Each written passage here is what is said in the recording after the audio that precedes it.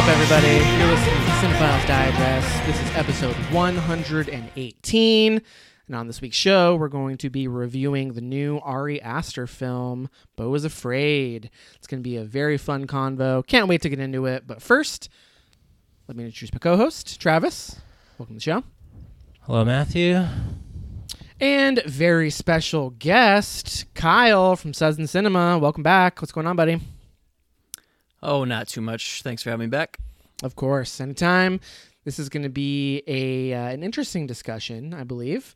Usually on this show, we've got, 10, 15, sometimes even 20 minutes of just rambling about video games or concerts or Pokemon cards, kind of whatever we feel like talking about. But we're not here to fuck around today.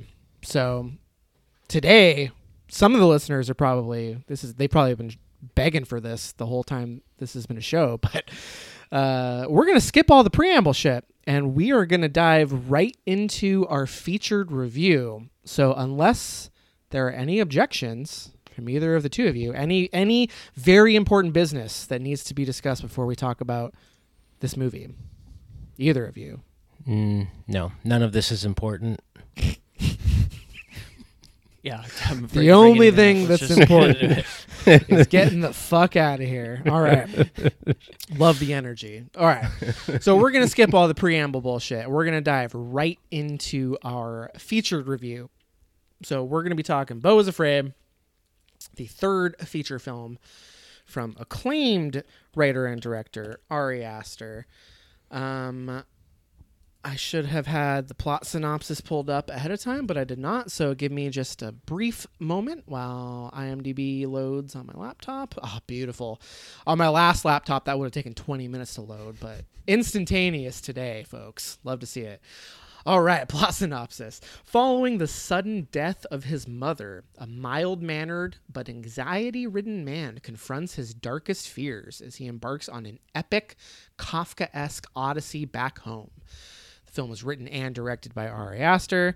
Film stars Joaquin Phoenix, Patti LuPone, Amy Ryan, Nathan Lane, Parker Posey, and several other familiar faces. But enough about the cast. Let's talk about the film. So who would like to go first? Kyle, you're the guest. If you'd like to go first, you may. Otherwise, you can defer. What are we doing here, folks? Sure. Okay. It doesn't matter to me. I left Beau was Afraid quite perplexed. I'm sure as many people did. But then once it sat with me for a while, just kind of reflected on it as more of an experience rather than trying to put the puzzle pieces together. I think you definitely can do that in some instances, but there's a lot of this movie that's left up to interpretation, which is one of the things I like about it. I think it looks amazing. It's very dreamlike in some instances. Joaquin Phoenix's performance is great. All the supporting cast is great.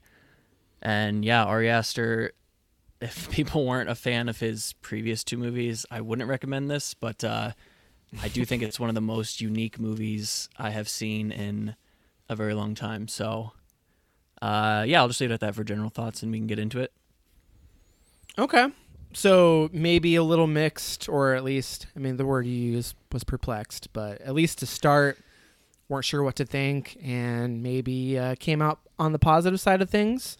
Is that kind of where we're at? Yeah, definitely. Just like viscerally and just the emotion of like something so unique and, artistic, like that definitely is just enough to keep it positive for me.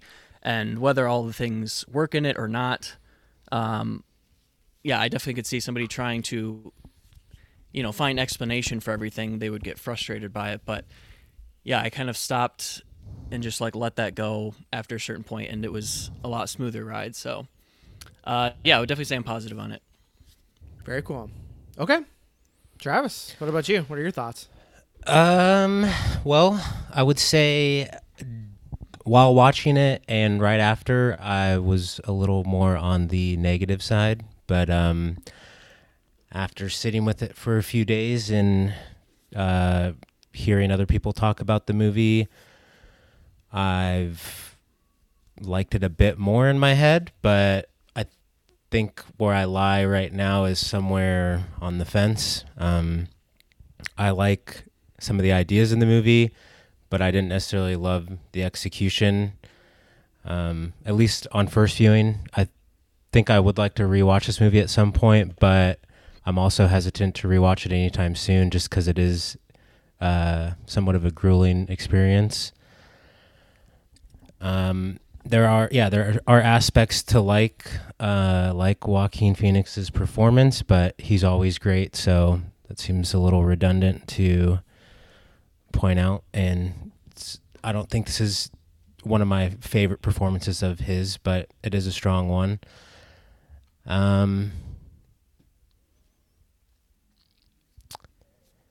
Yeah, as far as Ari Aster goes, I have liked his previous two features quite a bit, but they are going down, starting with Hereditary to Midsummer to this. It's a downward trajectory.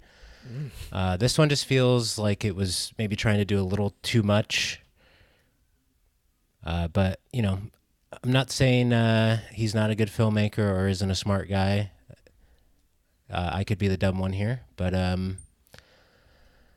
yeah, it just didn't quite work for me fully. Like Kyle said, it was an experience, which it is, but I didn't find it that rewarding or enjoyable. When I go to the movies and I want an experience, I'm looking at movies like Dunkirk and Mad Max Fury Road. Not The gold this standard. 3-hour hunk of junk.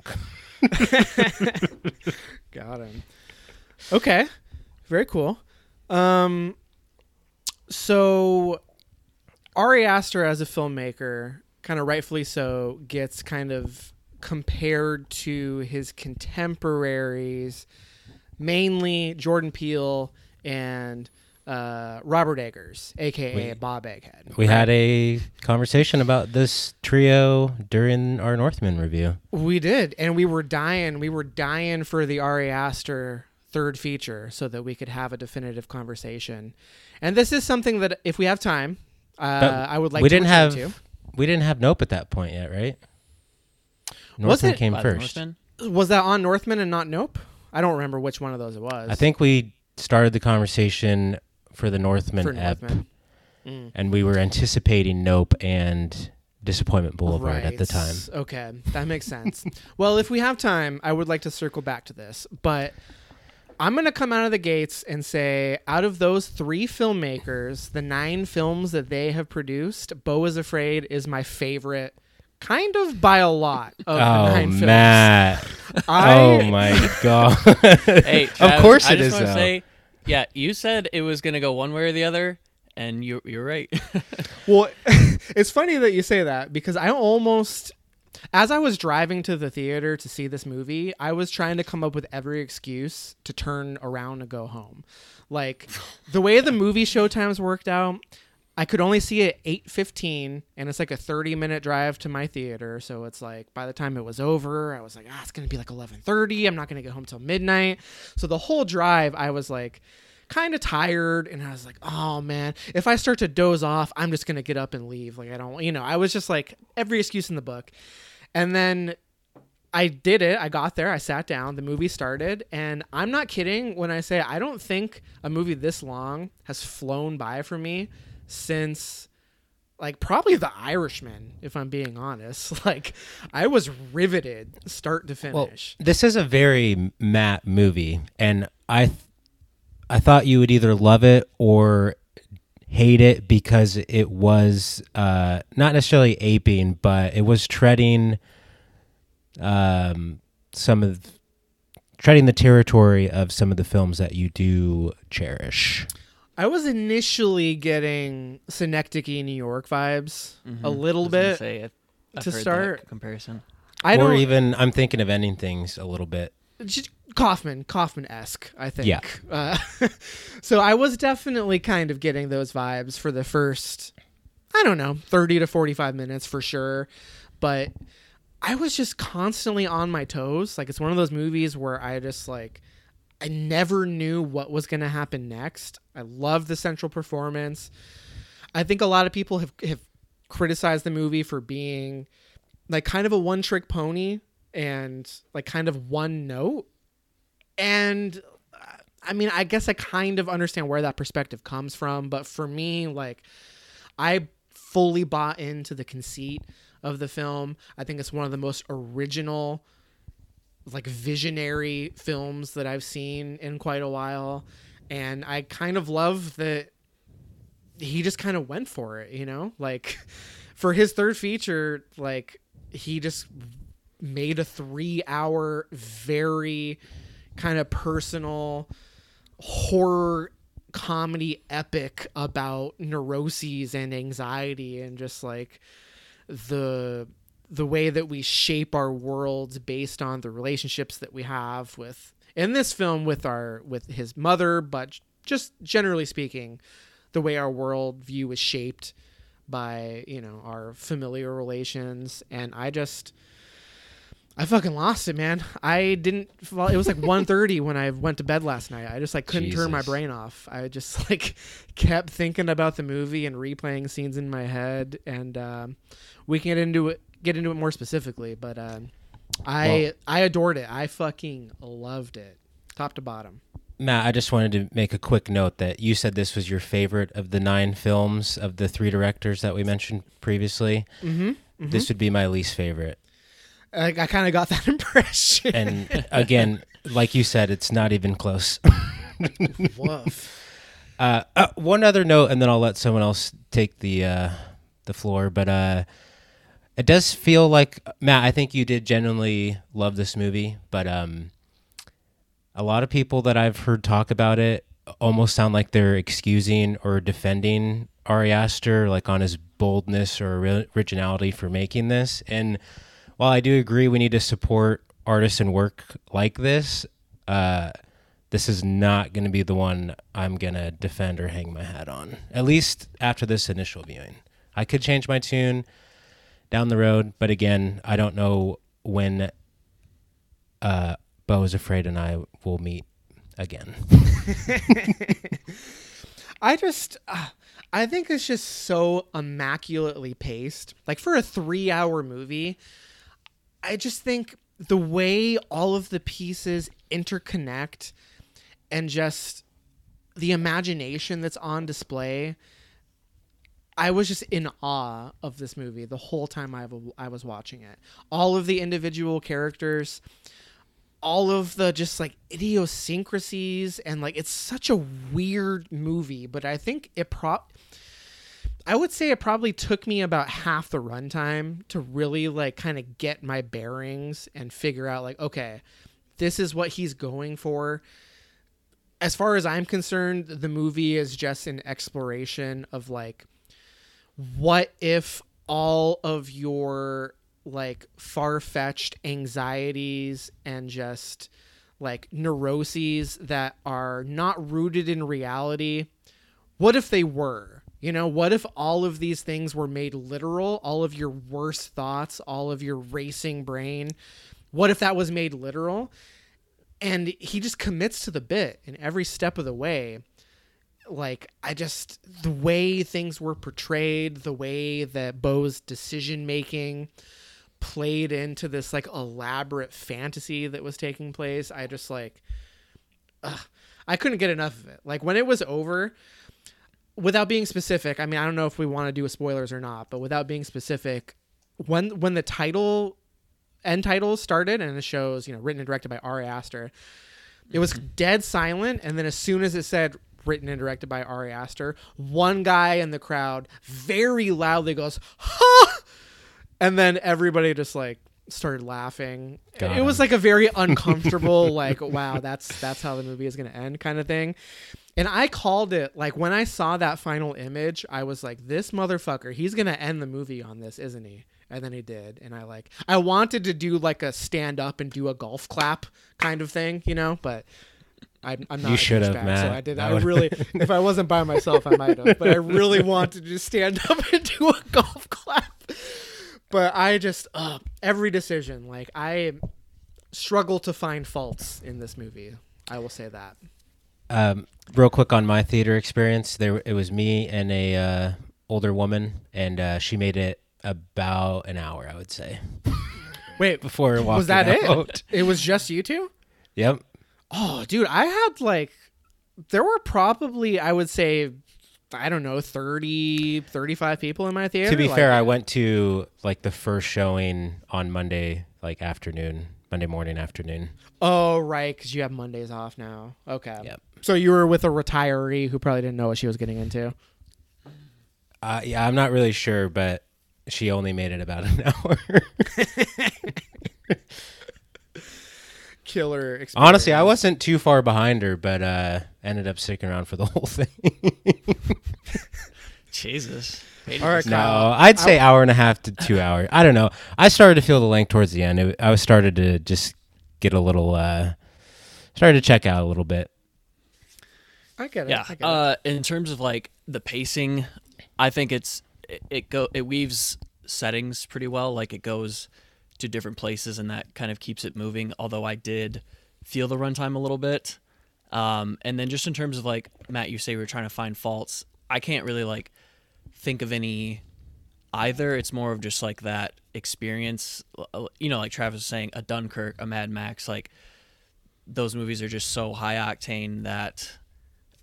Yeah, the experience is easier to walk away saying that I loved that, and this is something that I think repeat viewings will help it more than anything.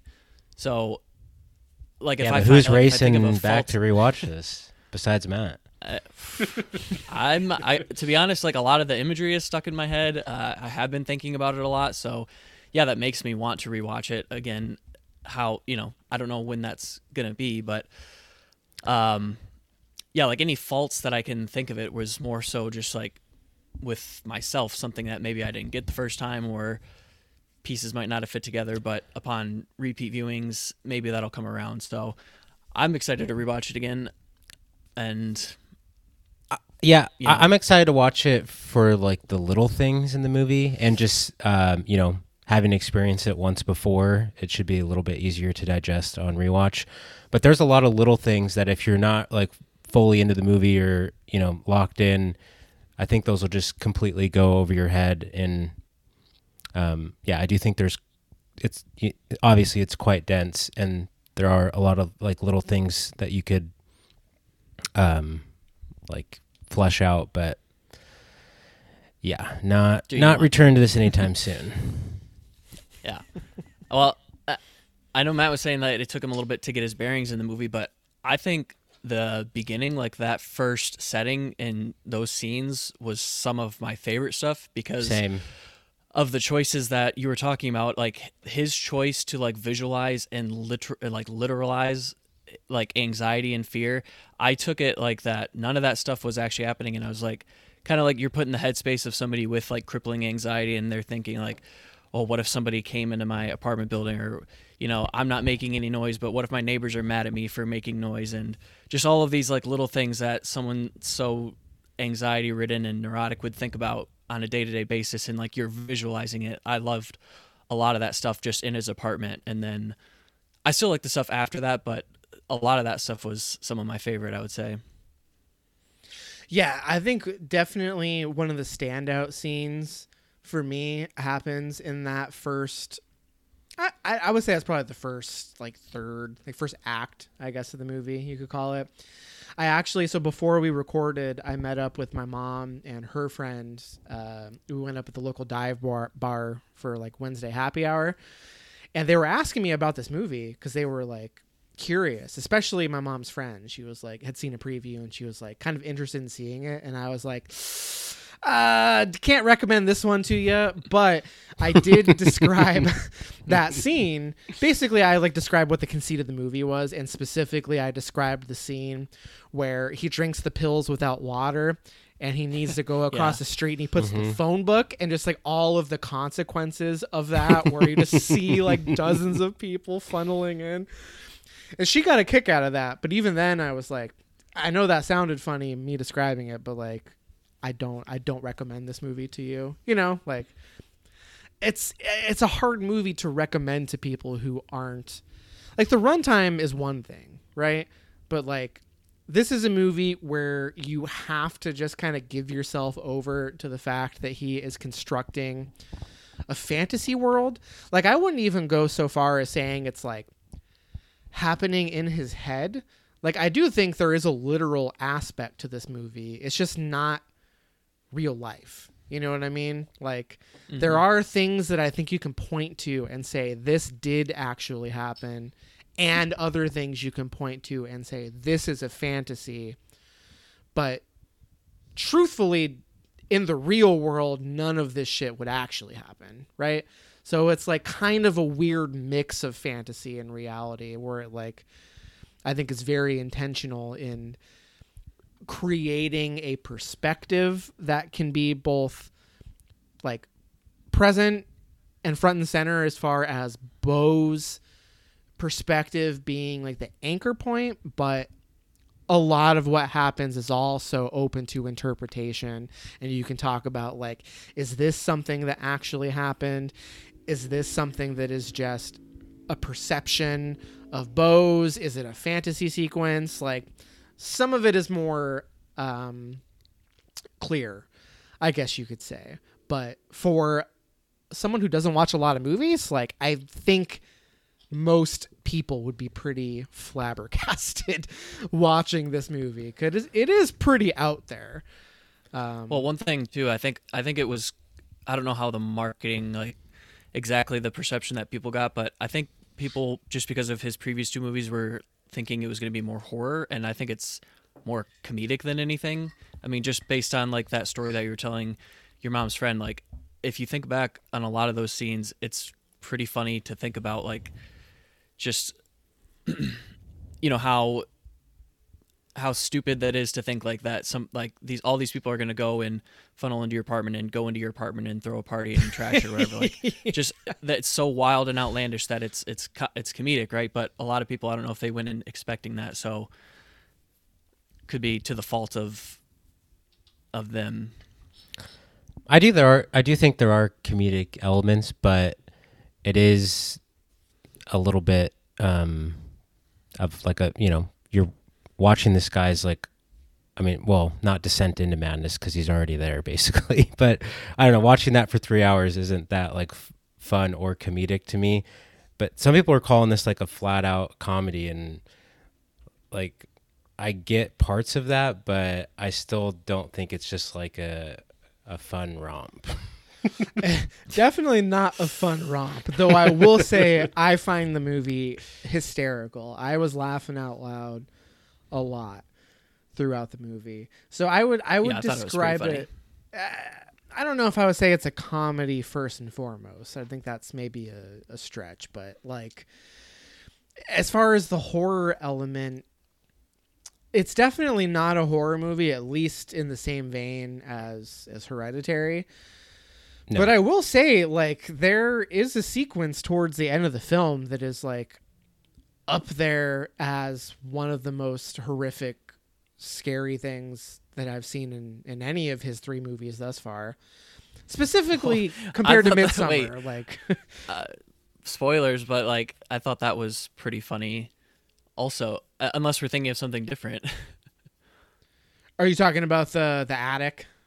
Yeah. Yeah. No, that's exactly what I'm talking about. Okay. I thought that was hilarious. Funny. It is. But once the lights come on, it's kind of funny. It's still grotesque and creepy, but prior to that, especially when you see the image in silhouette, where it's it's very unclear what you're looking at, but it's obvious that you're looking at something fucked up, I felt a lot of tension and anxiety, and then then the flashlight comes on and you're like, what the fuck? And then that scene plays out. But it was on par with some of the stuff in Hereditary for me, as far as just like the sheer like horror and anxiety I felt watching it. See, I found that image or moment more comedic than horrific, just because of what it is. Yeah, it's hard to take that seriously. And I think it's supposed to be a mixed bag. I think. I mean, it's hard not to have that reaction. Follow-up question, Matt. Do you get scared every time you go to the bathroom? Every time. Yep. I unzip my jeans and I gasp every time.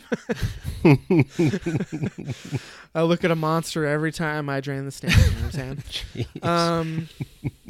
So it's, but that scene in particular, and also just some of the stuff that happens in the climax. I can't be too specific, and I feel like, I mean, is this something that we think we want to do, like spoiler discussion about? Because I feel like there are some things, if we want to talk about them, we should clarify at spoilers. But to tie in thematically, it might be important, but we can see how it goes. We can do spoilers. All right. Do we want to wrap up general impressions then real quick? Sure. All right. Once more around the table. Travis. I'll take another jab at Ari Aster here. And I just think, I don't know. I think he's gotten too much praise in too quick of a time. Like, we've kind of elevated him as this like next big great director, and I don't know if he's quite earned a movie like this. Like, for example, Scorsese wasn't making this type of movie with like his third feature, and I just think there's a lot of like importance like pushed on to Ari Aster. I'm not trying to like discredit him too much, but it does seem like he tried a little too hard with Beau is Afraid. And one last thing, I did watch the short that this was not necessarily based on, but originated from, and for like a 6-minute short, I thought it was done very well. But watching that, I don't know if we really needed it to go this far or this long to get the point across, because the 6-minute short was pretty effective to me, and I don't know if we needed to do this whole like, weird abstract like 3-hour epic Odyssey type thing to I think it could have been just as effective or more effective if he actually stripped it down a little bit or didn't add so much to it from the short.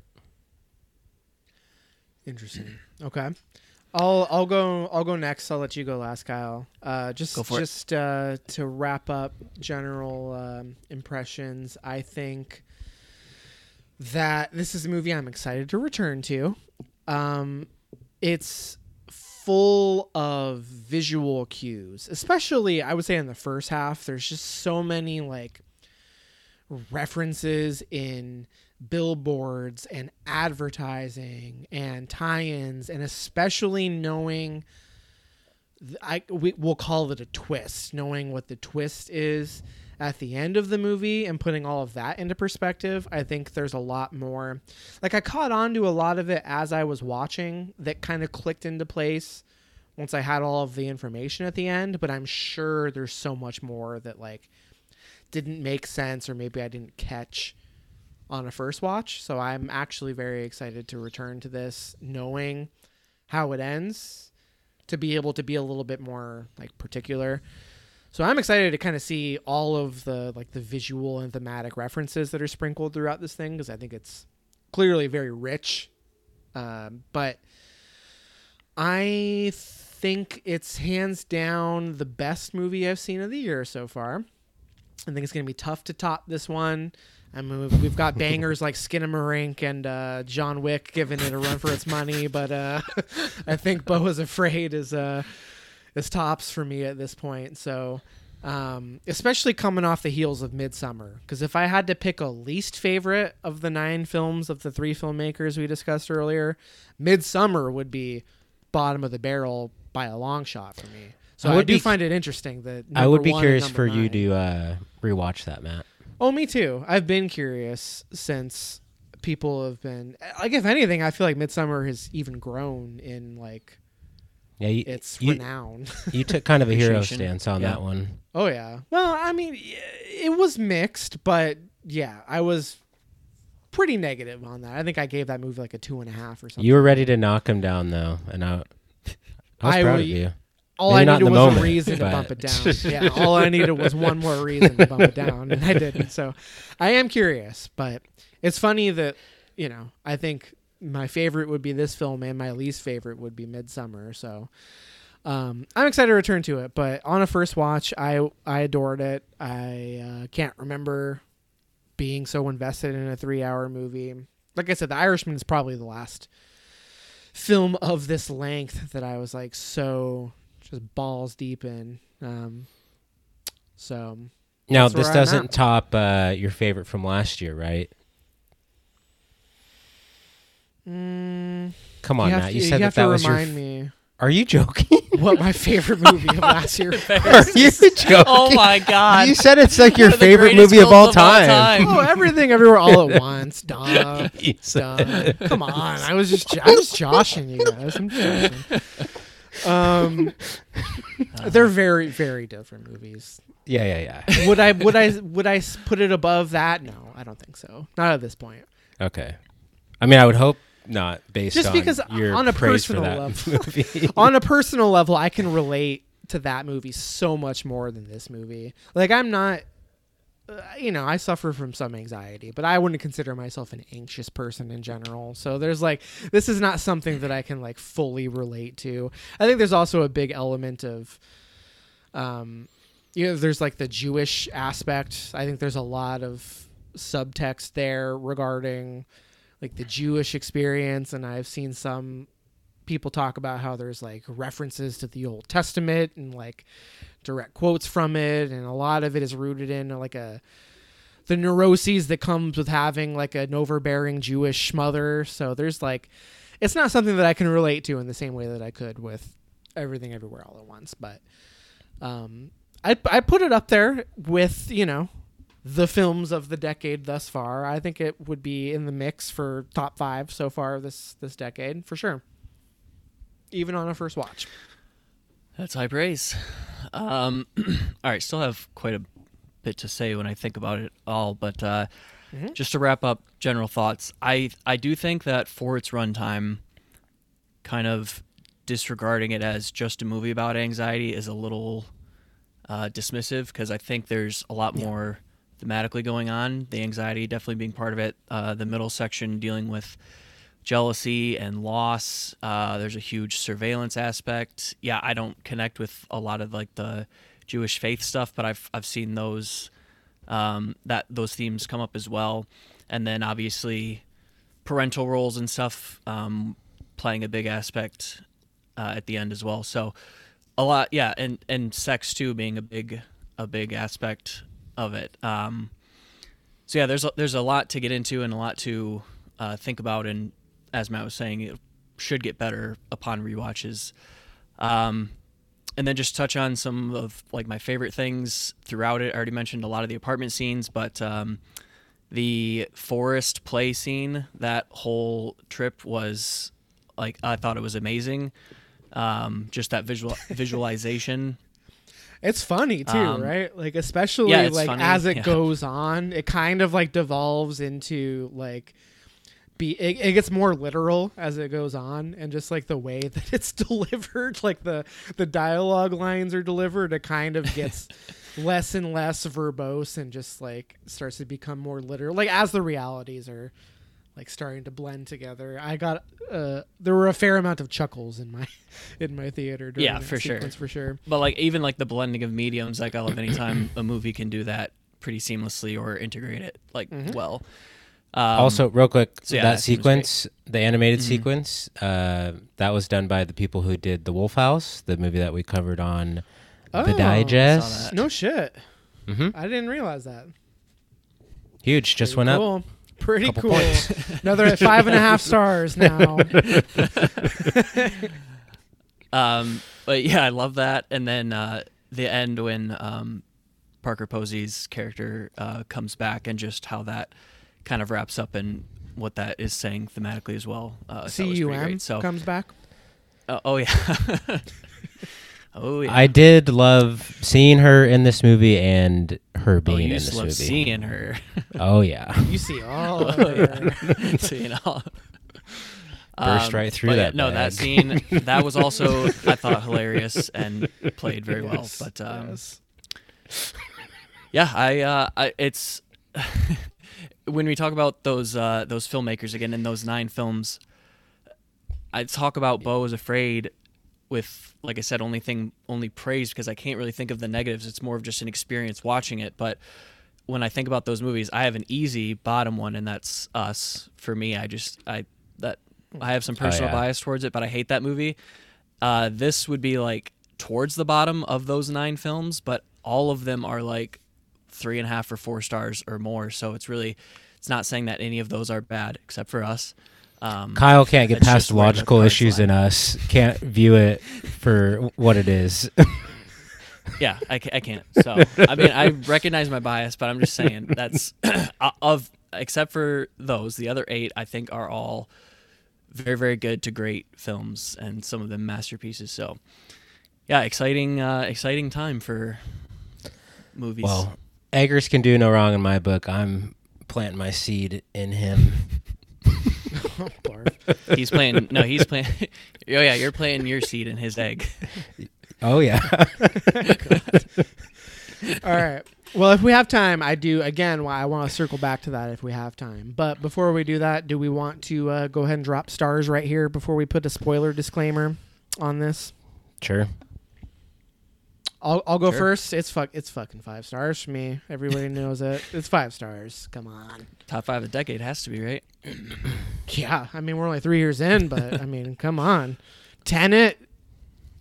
Everything Everywhere All at Once. Yeah, and Beau was afraid.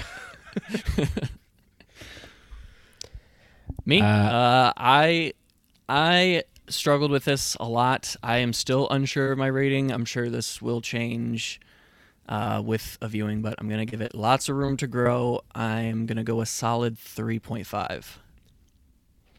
Mm-hmm. No 3 pass here. This movie is going to be right in between Renfield and Megan, and it's 2.5. What a joke. Get out. Renfield is a better film than Beau is Afraid. Yes, the high art that is Renfield. Jesus. Hell yeah. Interesting. Okay. Well, so if you have not yet seen the film and you are sensitive to spoilers, check the show notes. At this point, just fuck off because, this is it. But come back after you see the film. But let's get into spoilers. Kyle, I would like to give you the floor first because you did mention that you said you had quite a bit left to say. Just pour your heart out, dog. Let me hear. Let's just get specific. Drain I want to hear those what you love, giant what you hated. testicles of yours. Let it all out, man. Fill it up.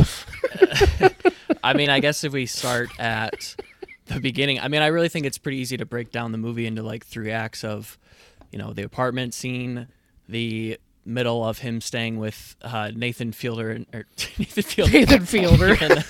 Nathan Lane. Nathan Lane. I wish it was Nathan Fielder. Classic. Johnny's here. No, yeah, Nathan Lane, that whole scene segment, and then the end of, there's obviously the twist, but him going to the funeral and just so starting from the beginning, like him and the therapist, and how I guess all of it kind of plays off on the twist. Maybe we should start with that first. It's kind of hard to talk about chronologically.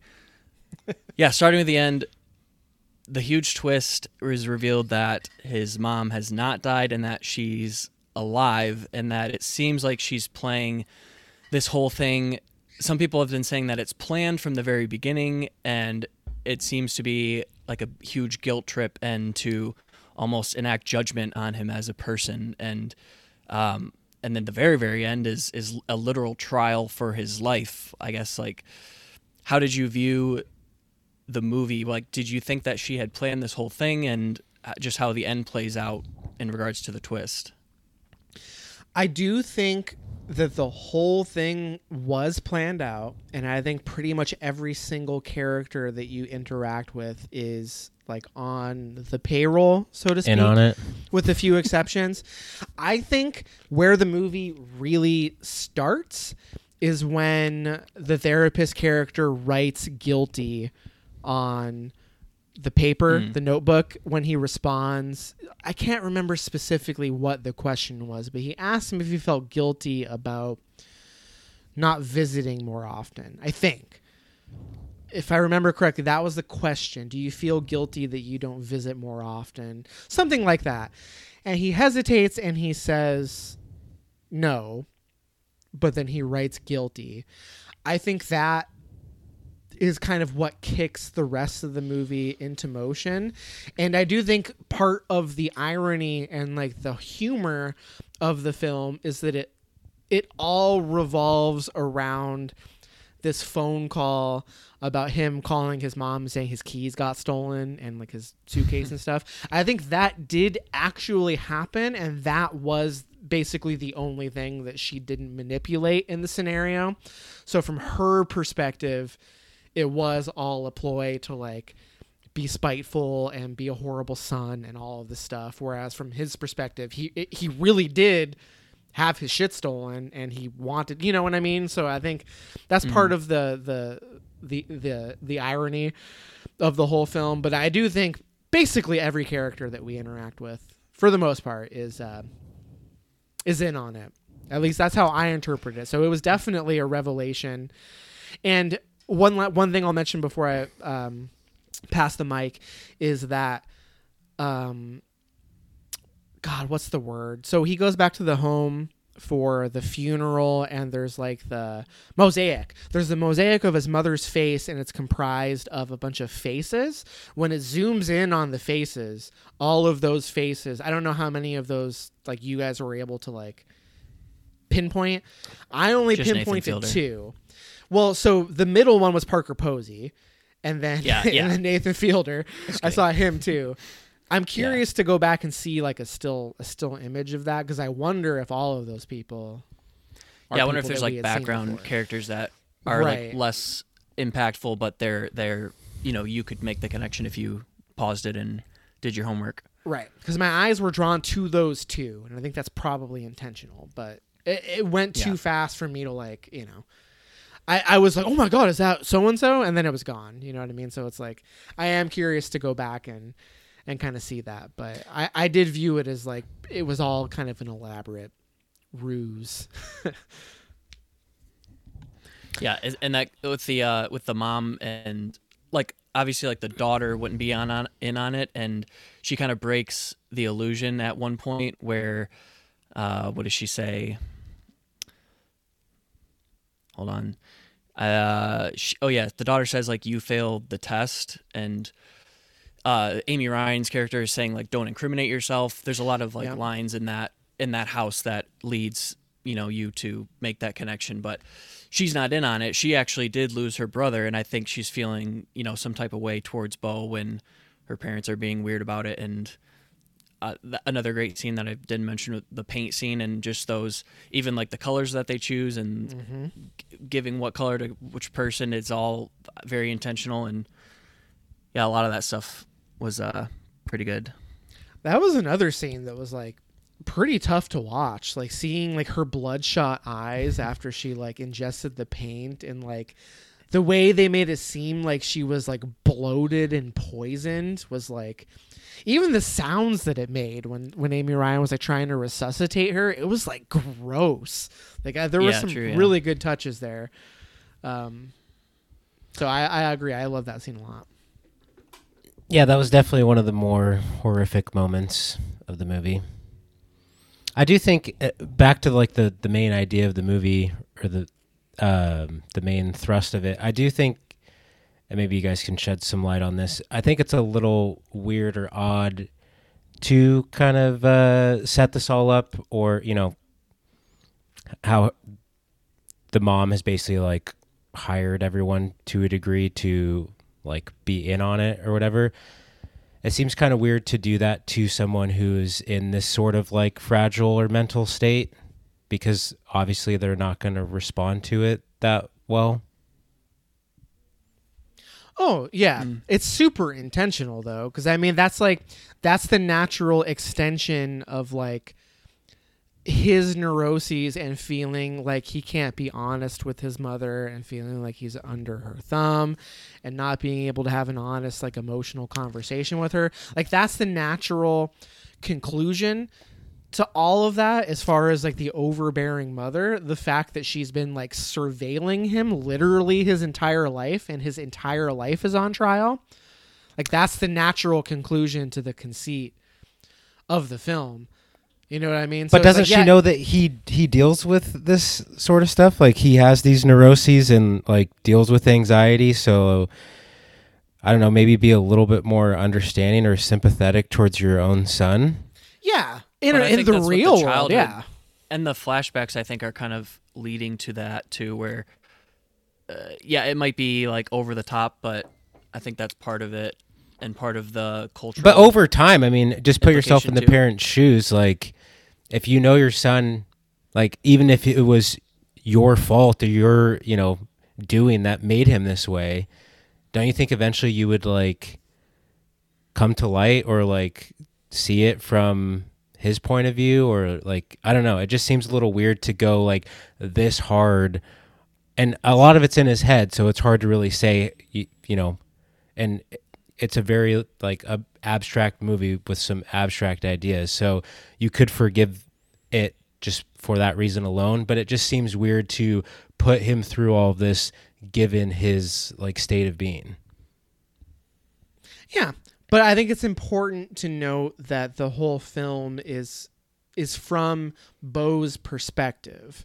Like, I alluded to the fact that there's clearly some things that do happen literally that you can point to and be like, this is a thing that actually happened in this film's world. But it's a very hyper specific world that is being created here. Like, I think it's super intentional that she is so like, she can only think of herself like it's part of his character, like his perception of his mother. I don't think that if this were a more realistic film, maybe we would see more empathy and there would be a moment where she realizes that, you know, she has put her son through incredible emotional turmoil. But that's not the version of the mother that's presented in the film from his perspective. It's the natural conclusion of like all of his worst assumptions and ideas about his mother's feelings toward him. You know what I mean? Like, it's all rooted in her, from his perspective, it's all rooted in her giving everything that she has. Like, she has that monologue of like, she squeezed every last bit of love, and her love is just like so toxic and like overwhelming and overbearing that it just like crippled him as a person. Like, I get where you're coming from. Well, but it definitely seems like there's intentional. a disconnect, because it's such an elaborate setup that it just seems weird that she would go through that to, I don't know, for lack of a better word, torment him. I mean, even though a lot of it I think is just himself tormenting himself, but Yeah. due to, you know, his upbringing and what he's had to deal with as a child and growing up. But it still just seems a little too elaborate for what it's going for. Well, and they have to do that. I think that's part of the reason why they set up the mother character as being the CEO of this everything company. Like, the fact, I think the way it's presented in the film is that like her company is like like beyond Amazon. You know what I mean? Like every little thing along the way the company has like implemented, like TV like dinners, the microwave. prescriptions, like home appliances, TV dinners, like sunscreen, shaving products, like everything as one for comedy, I think, but also as like a means of explaining away like the infinite amount of resources that she has at her disposal, you know, because she goes to great lengths to like set up this scenario where he's put on trial. So I mean, part of it is played for laughs, but it's just also, one like, big sick joke. kind of. Yeah, I think that is playing into Beau's neuroses. You know what I mean? So I think it is weird, and it's not how quote unquote normal people would act in the real world setting, but it's fitting. Like I didn't bat an eyelash at all of that stuff. Like it, if anything, I think it was done perfectly as far as like the lengths that she would go to prove her own position and perception in like all of the things that she has done for him over his life, and to try and validate like her treatment of him, you know, no self-awareness. Yeah, in the framing of a movie and this movie in particular. Yeah, it's very specific. It's very particular, and that's going to work for some people. It's not going to work for others. It's like you're either in or you're out, I feel like, with this movie. And it does very much seem like people are going one way or the other for the most part. Mm-hmm. In terms of the weirdness, I could be misremembering, but another thing that I liked was that I don't think it ever goes away from Beau's point of view, right? Like, I don't think it ever cuts away to two other characters interacting that don't really have anything to do with Beau or anything like that. It's and in terms of things actually happening, like you were saying, in the universe of the movie, like she has this whole thing orchestrated, and it's interesting that I think the only thing that she didn't have a real hand in was the play scene in the forest, because that was kind of almost like random. He escaped this house and stumbled upon that, and then that's also the point where he dreams about what his life would have been like on his own or like without his mother. Just the way that parallels is interesting. Mm-hmm. Yeah. And the fact that he, like, the two realities merge, and at one point Joaquin Phoenix's character like takes over in the scene, you know what I mean? And then the rest of it plays out as like a continuation of what his life could have been. And it's not broken until his sons make a comment like, well, Dad, if you've never had sex, like, how did you make us? And then that's when like the whole reality comes crashing down, and he's just back. He's just back in the woods watching that play. Like, it's so fucking funny. But just the way that whole sequence plays out is just like so like visually attractive and interesting, and thematically it's so cool and very funny. And then the way the rest of that scene plays out, where the guy comes, the guy who served with the family's brother, where he's got like all the fucking like military tech, and he just starts fucking mowing down people in the forest. Like, it's just so absurd. He like trips and just like is like shooting himself. Yeah, he falls on his own gun and just is blasted through his shoulder. It's so funny. It's so fucking strange, but yeah, that's good shit. Yeah, very funny. Yeah, go for Last thing, I guess, for spoilers, or that I would say for spoilers, is the end. Also, the reveal that we were kind of dancing around before. The penis monster, and she calls that his father, and that he's been trapped in the attic. I mean, there's, like I said, a lot of themes with sex and just parental roles and stuff like that, but I couldn't really make heads or tails of what he was trying to say with that. Well, I viewed that as like, I think throughout this film we get this perspective that the mother is like, she doesn't expose him to many other men. She's single. She sleeps in the bed with him and is very overbearing and like kind of sexual. You know, there's like some weird like Definitely. some definite like sexual overtones with like it's their pretty hot. relationship. A little Oedipal. Travis had a boner the whole time. But I think that is a manifestation of like the way that she has shaped other men in his life, that men are just like grotesque penis monsters full of cum. You know what I mean? That's like a visual manifestation of like what men represent to her is how I viewed that. It's like Isn't that all we are? A literal penis cum monster that lives in the attic. Like that's You how claim I to be more viewed than it. that? Yeah. I mean, she's not wrong. All I but- aspire to be.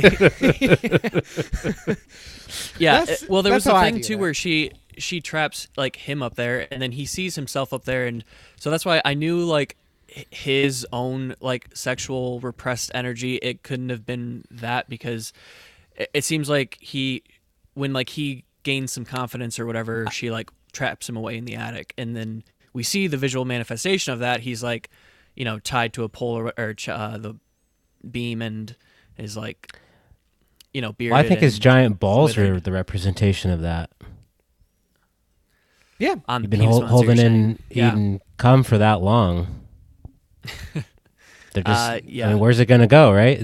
They gotta grow. Just builds up. Well, Yeah, so just on that the part was